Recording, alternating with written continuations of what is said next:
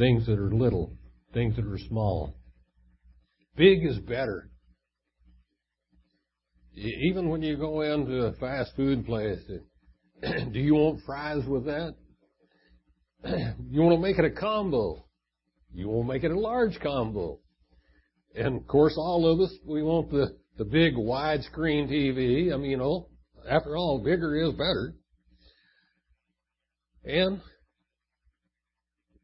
we like the fact that we've graduated from one of the big name colleges, or we send our children off to the big name college, because we want the prestige. That's our motto, big is better. Today we're going to take a look at some verses written by a man named Agur, who lived many years ago. I like him because he was a wise man. Not a wise guy, but a wise man. It's easy to find lots of the former, but rare to find truly wise men. He was so wise that God included his musings in the passages of Scripture. Let's look at his perspective on big things versus little things. Proverbs 30:24 through 28.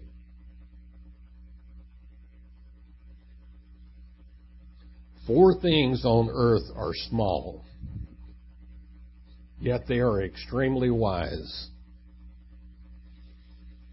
Ants are creatures of little strength,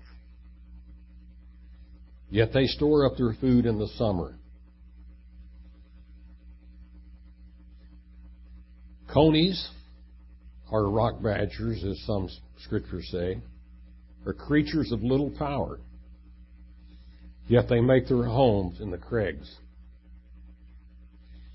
Locusts have no king, yet they advance together in ranks.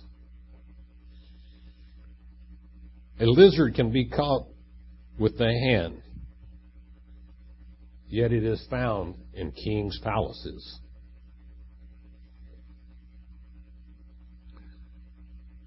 Normally when we hold up a model, we model upwards. Heroes of faith. People influence the course of history. But Agur models down, choosing four creatures.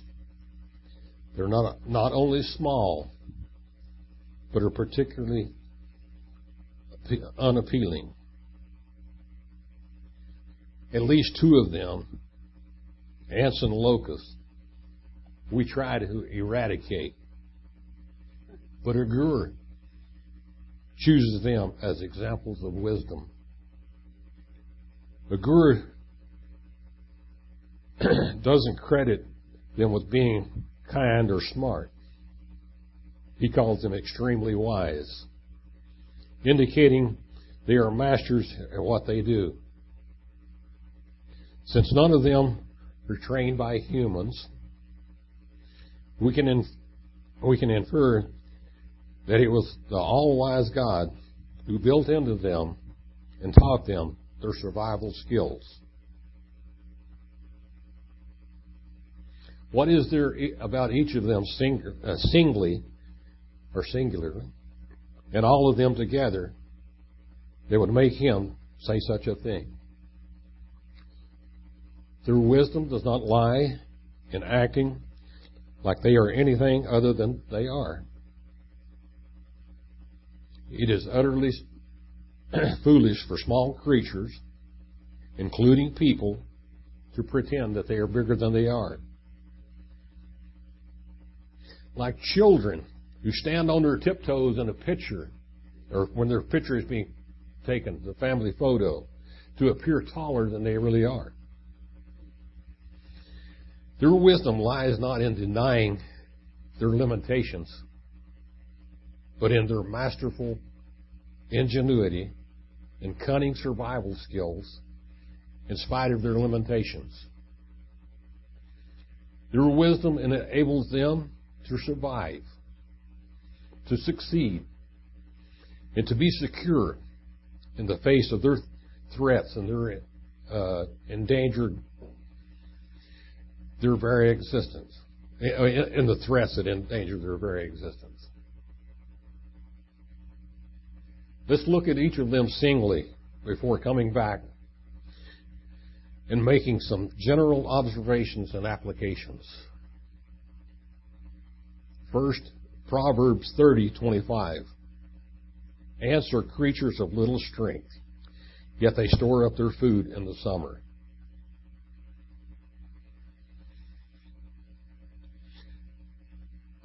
Ants suffer from their severe limitations of being very tiny. And you can crush a bunch of them with one well-placed foot. They can't defend themselves or overcome their enemies by sheer strength. To compensate for their diminutive size, they use foresight and organization to store up food. You may remember that Solomon pointed to the ant as a model of industriousness.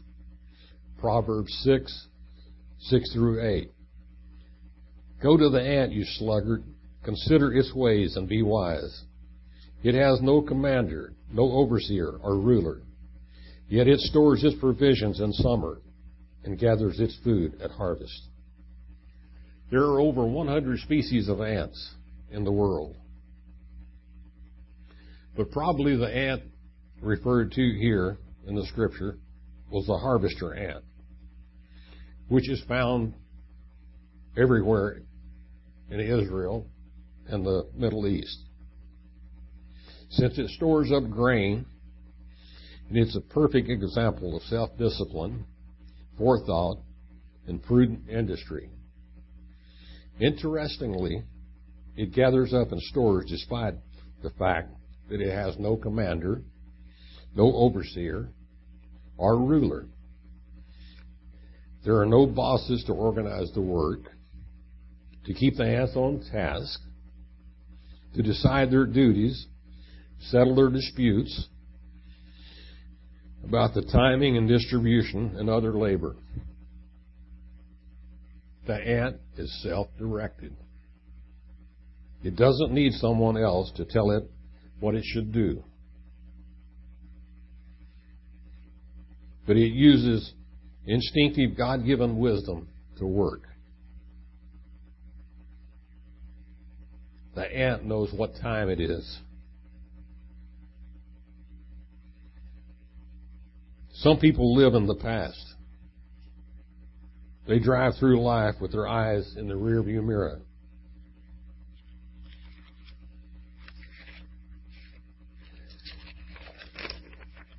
And there are others who live in the present, living for today like there was no tomorrow. And others live in the future. Their theme song is borrowed from Annie. Somewhere over the rainbow. I know I can't sing. The ant knows what time it is. He works in the present to prepare for what lies ahead. Winter is coming. For some of us, that winter may be very personal. I have no idea what it may be for you. Finding yourself suddenly without work, or out of money to pay your bills, or a devastating illness that you always thought was just something that other people caught and would never happen to you.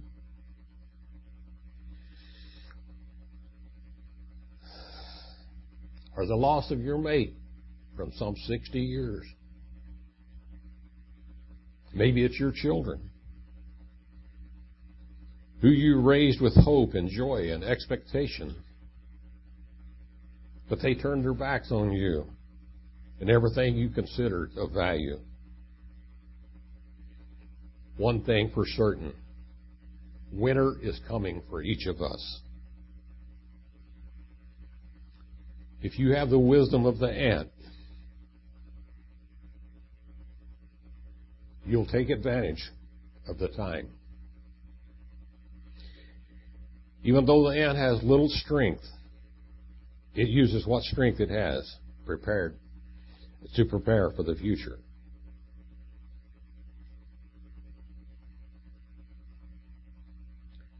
Ants attend picnics, but they don't host them, and they don't go to them to relax. While you're enjoying a tall glass of lemonade, munching on a cheeseburger cooked off, they come off the grill, the ants are carrying off the sugar, one grain at a time. And if you don't watch them, they'll carry off the potato chips. They're always on task, working, straining, carrying the load. Instinctively, they know they must use the summer to prepare for the winter that lies ahead. If you're not prepared, you'll find winter bleak and cold and spiritually dangerous. We need to prepare for times of testing and prepare for what lies ahead. Not just in this season of life, but for what lies ahead in eternity. We need to study the Word of God so that when trials come, you have built up your strength and immunity.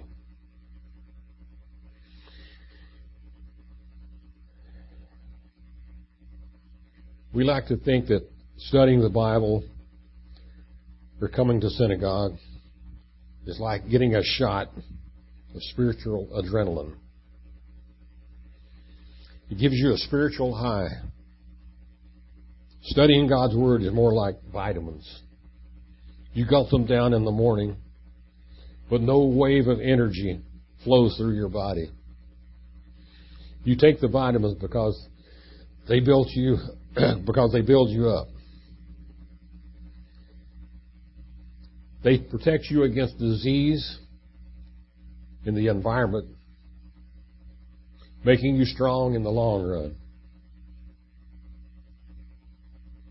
How foolish, how thoughtless to fritter away our lives in frivolous pursuit, as if there were no lasting work for God that they could be involved in, making own provisions for eternity. Proverbs 30:26. Conies are creatures of little power, yet they make their home in the crags. The coney, or the rock badger, is a gray and brown creature that lives among the rocks from the Dead Sea to Mount Hermon. It's a bit larger than a prairie dog. It's about the size of a jackrabbit. It has a short tail, small ears, but it's admirably suited for its habitat. It has 4 toes on its front limbs and 3 toes on its hind legs, and they're connected with almost like a web. It's good for digging. It has broad nails. And under its feet, it has pads like sucking discs, which enable it to keep its footing on slippery rocks. The coney compensates for their vulnerability by making their dwellings among the rocks, making them inaccessible to predators. The wisdom of the rock badger is found in their ingenuity and knowledge for where they can find security and live safely. They are the color of the rocks. If they are on the rocks sunning themselves, they are almost invisible to see, impossible to see. When a vulture or a hawk or eagle starts to sweep down to attack the coney, he runs into a hole in the rocks and is safe. It's when they decide to venture off into the prairie, away from the rocks, that they are vulnerable. It doesn't matter how courageous the little rock badger is, whether or not he's been working out at the local gym. The most courageous coney falls victim to the smaller jackal or wildcat. It's known that if it wanders away from the safety of the rocks, it is dead meat. In studying Proverbs, I've encountered many dangers that would destroy us physically, emotionally, relationally, and spiritually, such as greedy men and wanton women. If you have the wisdom of the rock badger, you'll know where your security is. The wise man or woman finds security and safety by following the inspired words of God and by making their home with God Himself. Our rock of safety is Yeshua. Don't wander away from Him and allow the enemy to find you exposed. Proverbs 30:27. Locusts have no king, yet they advance together in ranks. The first two creatures make up for their weakness by prudent provision and prudent places of protection. The wisdom of the locust consists in their cooperation. Seemingly, locusts can easily be disposed of and don't pose much of a threat. If a grasshopper or a locust jumps out, it may startle you, but it doesn't pose much of a threat. But when massed, a swarm of locusts or grasshoppers become a force with devastating power. When you hear the word locust, the next word that comes to mind is swarm or plague. The plague that God sent against Egypt when Pharaoh refused to let the Israelites go was locusts. Exodus 10:14 and 15. The locusts came up over all the land of Egypt and settled on the whole country of Egypt. Such a dense swarm of locusts as had never been before, nor ever will be again. They covered the face of the whole land, so that the land was darkened, and they ate all the plants in the land, and all the fruit of the trees that the hail had left. Even today, they invade about 1/5 of the world's land surface each year, affecting 1/10 of the world's population. A friend of mine, as a teenager in Pakistan, said he saw the sky turn black. And everything green was stripped. In 2009, in Medicine Lodge, Kansas, their little cousins, the grasshoppers, stripped all the fruit trees and gardens and even killed some of the cedars in the country outside of the town. Back at the turn of the century, of the previous century, plague of locusts infected the plains of the U.S. In a matter of a few days, that swarm of locusts swept over the states of Nebraska, Iowa, and Kansas, doing over $500 million of damage in the currency of that time. Some insects, like the bee, have a monarch. The locusts have no king. Even though they have no ruler, no king, God has placed within them the inherent instinct to know it has to be in community with other locusts.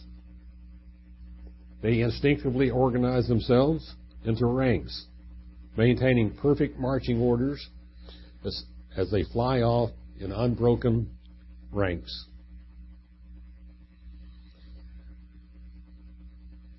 Believers have the advantage of having one king. No matter where we live, our culture, our nationality, the body of Mashiach has one head. The Bible is clear that you must have a personal faith in Yeshua. But it is also clear that you aren't to have an individual faith. Many who possess Messiah want to go it alone. They don't want to be accountable to others or involved in something that entails discipline and taking orders.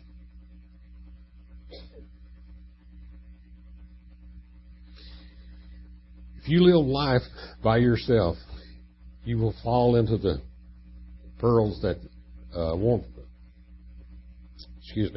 If you live life by yourself, you will fall into pearls that you won't fall into if you surround yourself with other people with common commitment and common cause. Not only does an individualist place himself in greater personal danger, he weakens the effectiveness of the army of God.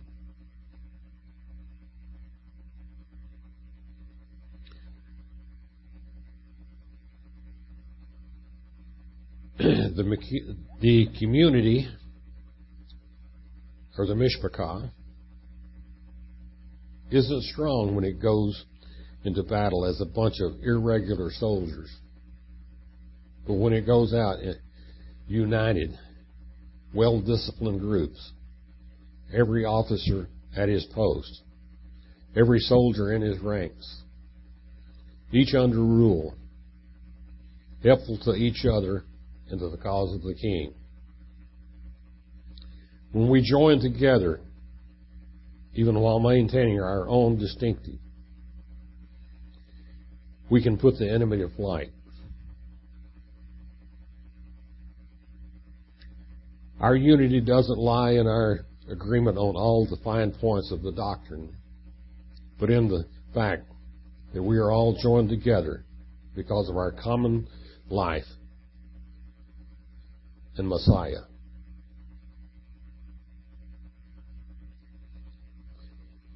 As an old chorus, an old hymnal says,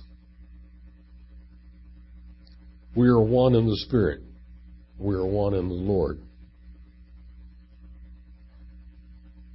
Without community, we won't make an impression upon this culture.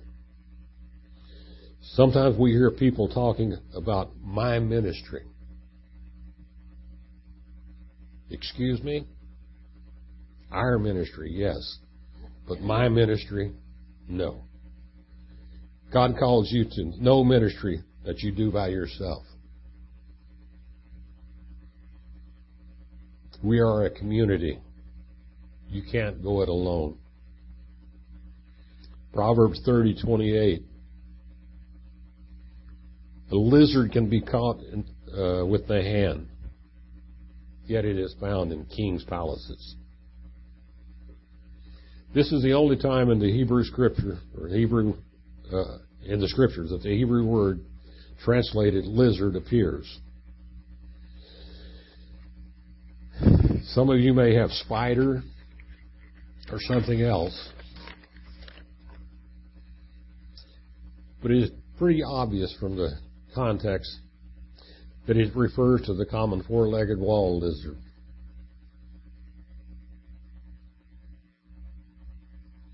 I have fond memories of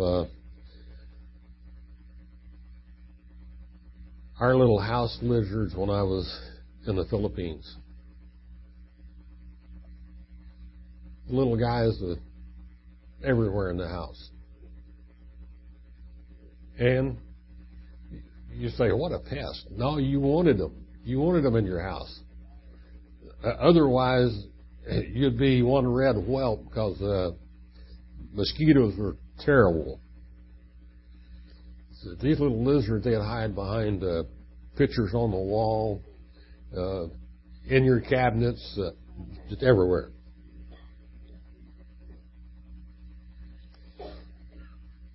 So they run over the walls and ceiling by means of sucking discs on their toes, catching mosquitoes and other insects.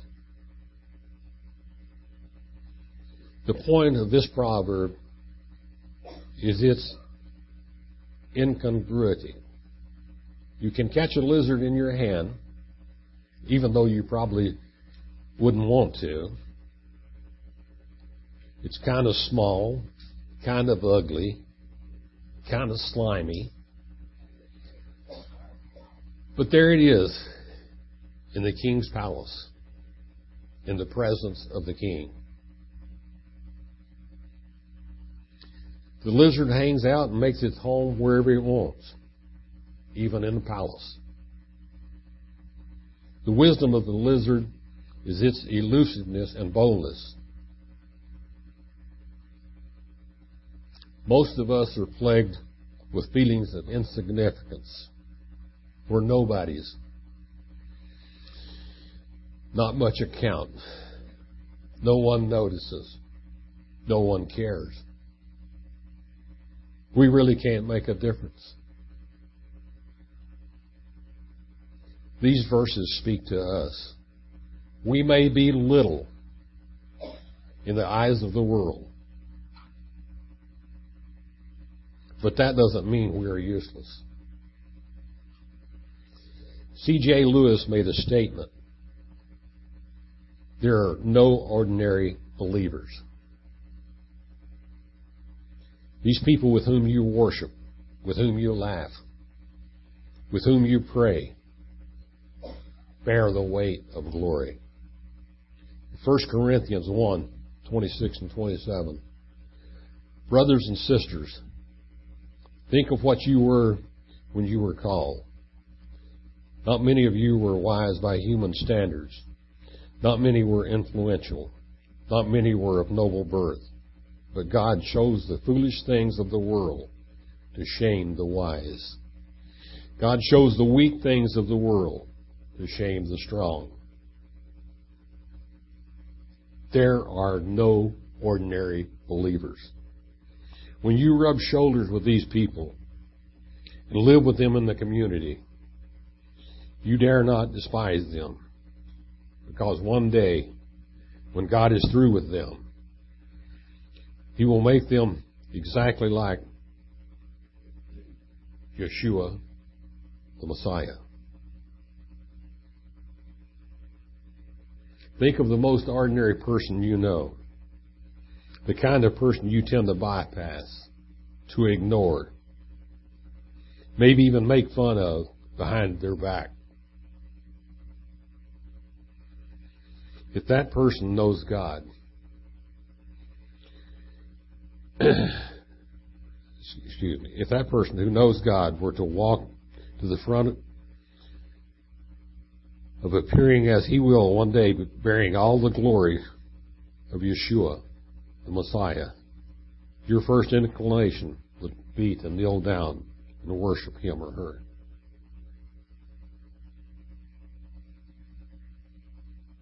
It's as incongruous as a lizard in a king's palace. But that person sitting next to you or in front of you will one day be in the presence of the King of Kings and the Lord of Lords, enjoying fellowship with Him. People small and frail and not particularly attractive will one day be in God's presence. Heirs of God, joint heirs with Yeshua, crowned with glory. In conclusion, ants, rock badgers, locusts, and lizards are all little, insignificant creatures. But if we pay attention, we can learn something from each of them. Don't despise the little things, but admire God's ability to furnish these little creatures with sufficient means to provide for themselves, to defend themselves, and to live safely. Even though they are small, that doesn't keep them from fulfilling their calling. They have enough sense to know their weakness and sense enough to know their strengths. Each of them is unceasingly working towards the end for which it was designed. From the ant, we learn the value of knowing the times, that winter's coming, and the wisdom of preparing for what lies ahead. The Coney teaches us the need to know where our security is, not in ourselves, but in the rock, Yeshua. From the locust, we discover the power of the community. From the lizard, we learn God's incongruity, that the ordinary men and women around us are destined to live in the presence of the King of Kings. One more familiar story about little things from the New Testament. Luke 21, 1 through 4.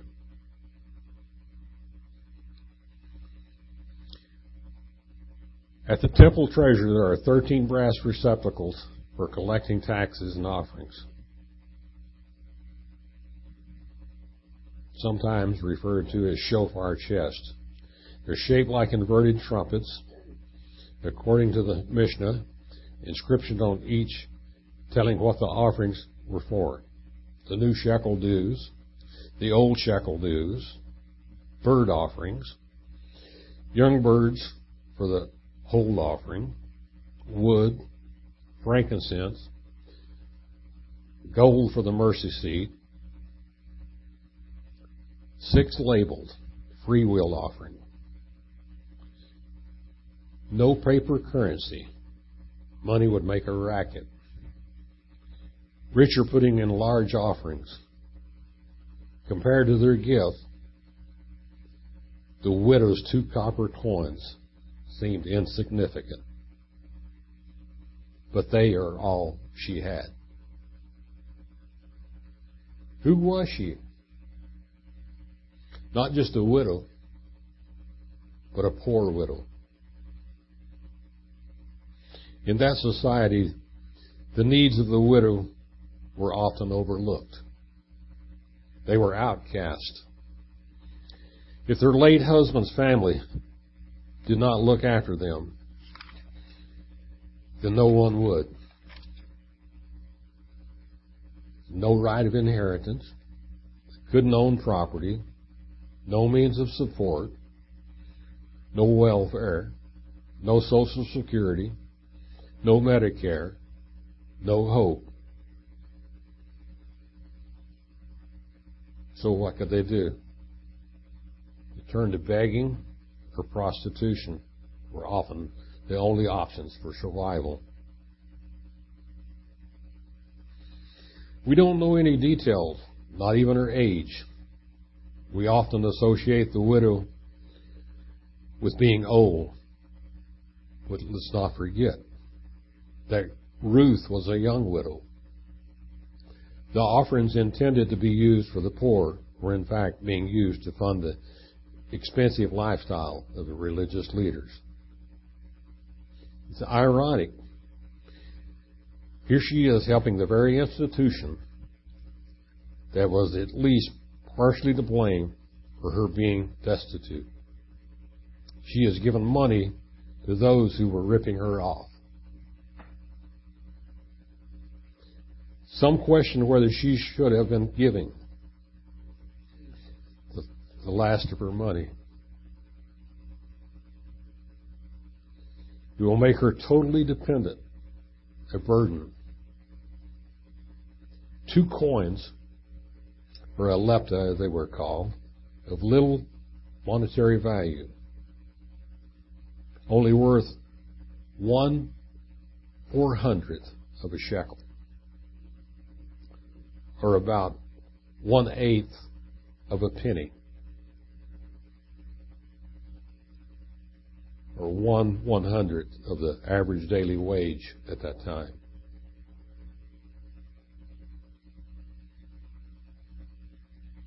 So 2 coins. She could have kept one and still have given 50%. Her offering doesn't represent the least we can give, but the most. She gave all.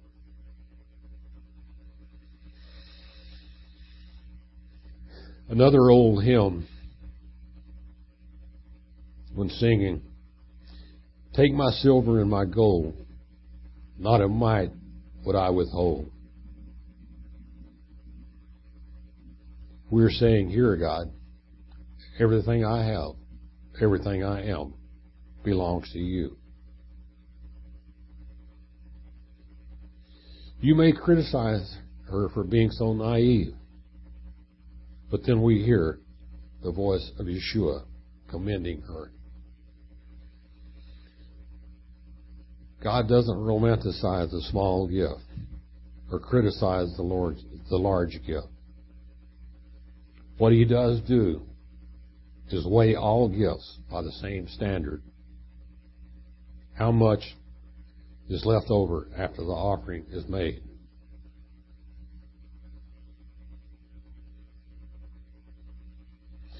We as Americans greatly dislike sacrifice. If you ask most Americans to sacrifice, it's like asking a cat to take a bath. We're devoted to pleasure, comfort, the absence of pain.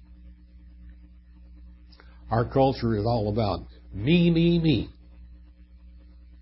My car, my house, my boat, my RV, my summer home, my vacations, my jet skis, my money, my fun, more toys, faster toys, bigger toys.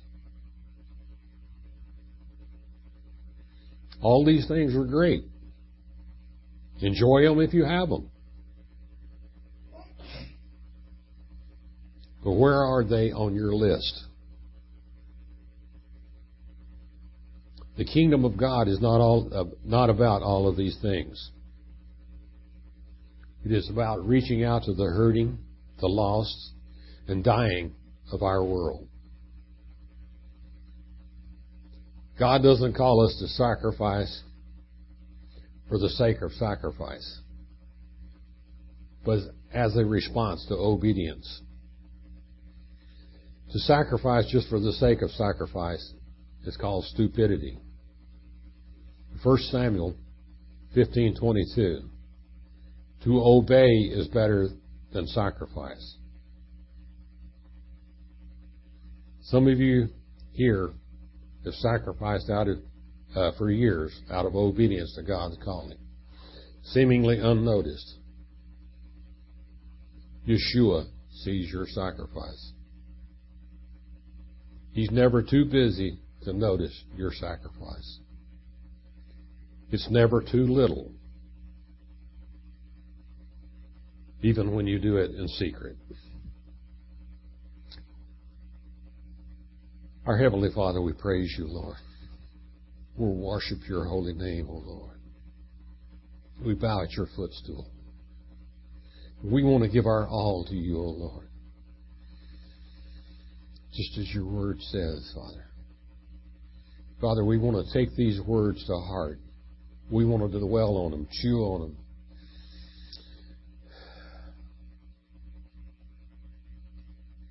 And Father,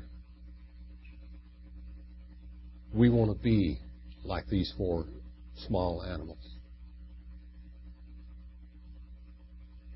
We want to be like them, Lord. We want to count in your kingdom.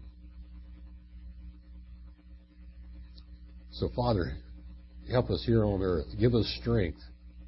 Give us wisdom. Give us courage.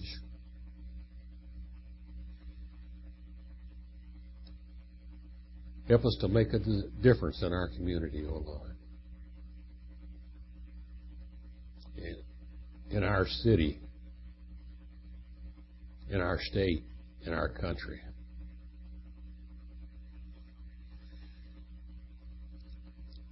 Let us not be too afraid or too ashamed, O Lord, that we hide our religion, that we do not share it with those we come in contact with, Lord. Help us to be out there, O Lord. Help us to talk to them, to witness to them, O Lord, to confess you as our Messiah. Let us make a difference. We thank you and praise you in Yeshua's name. Amen.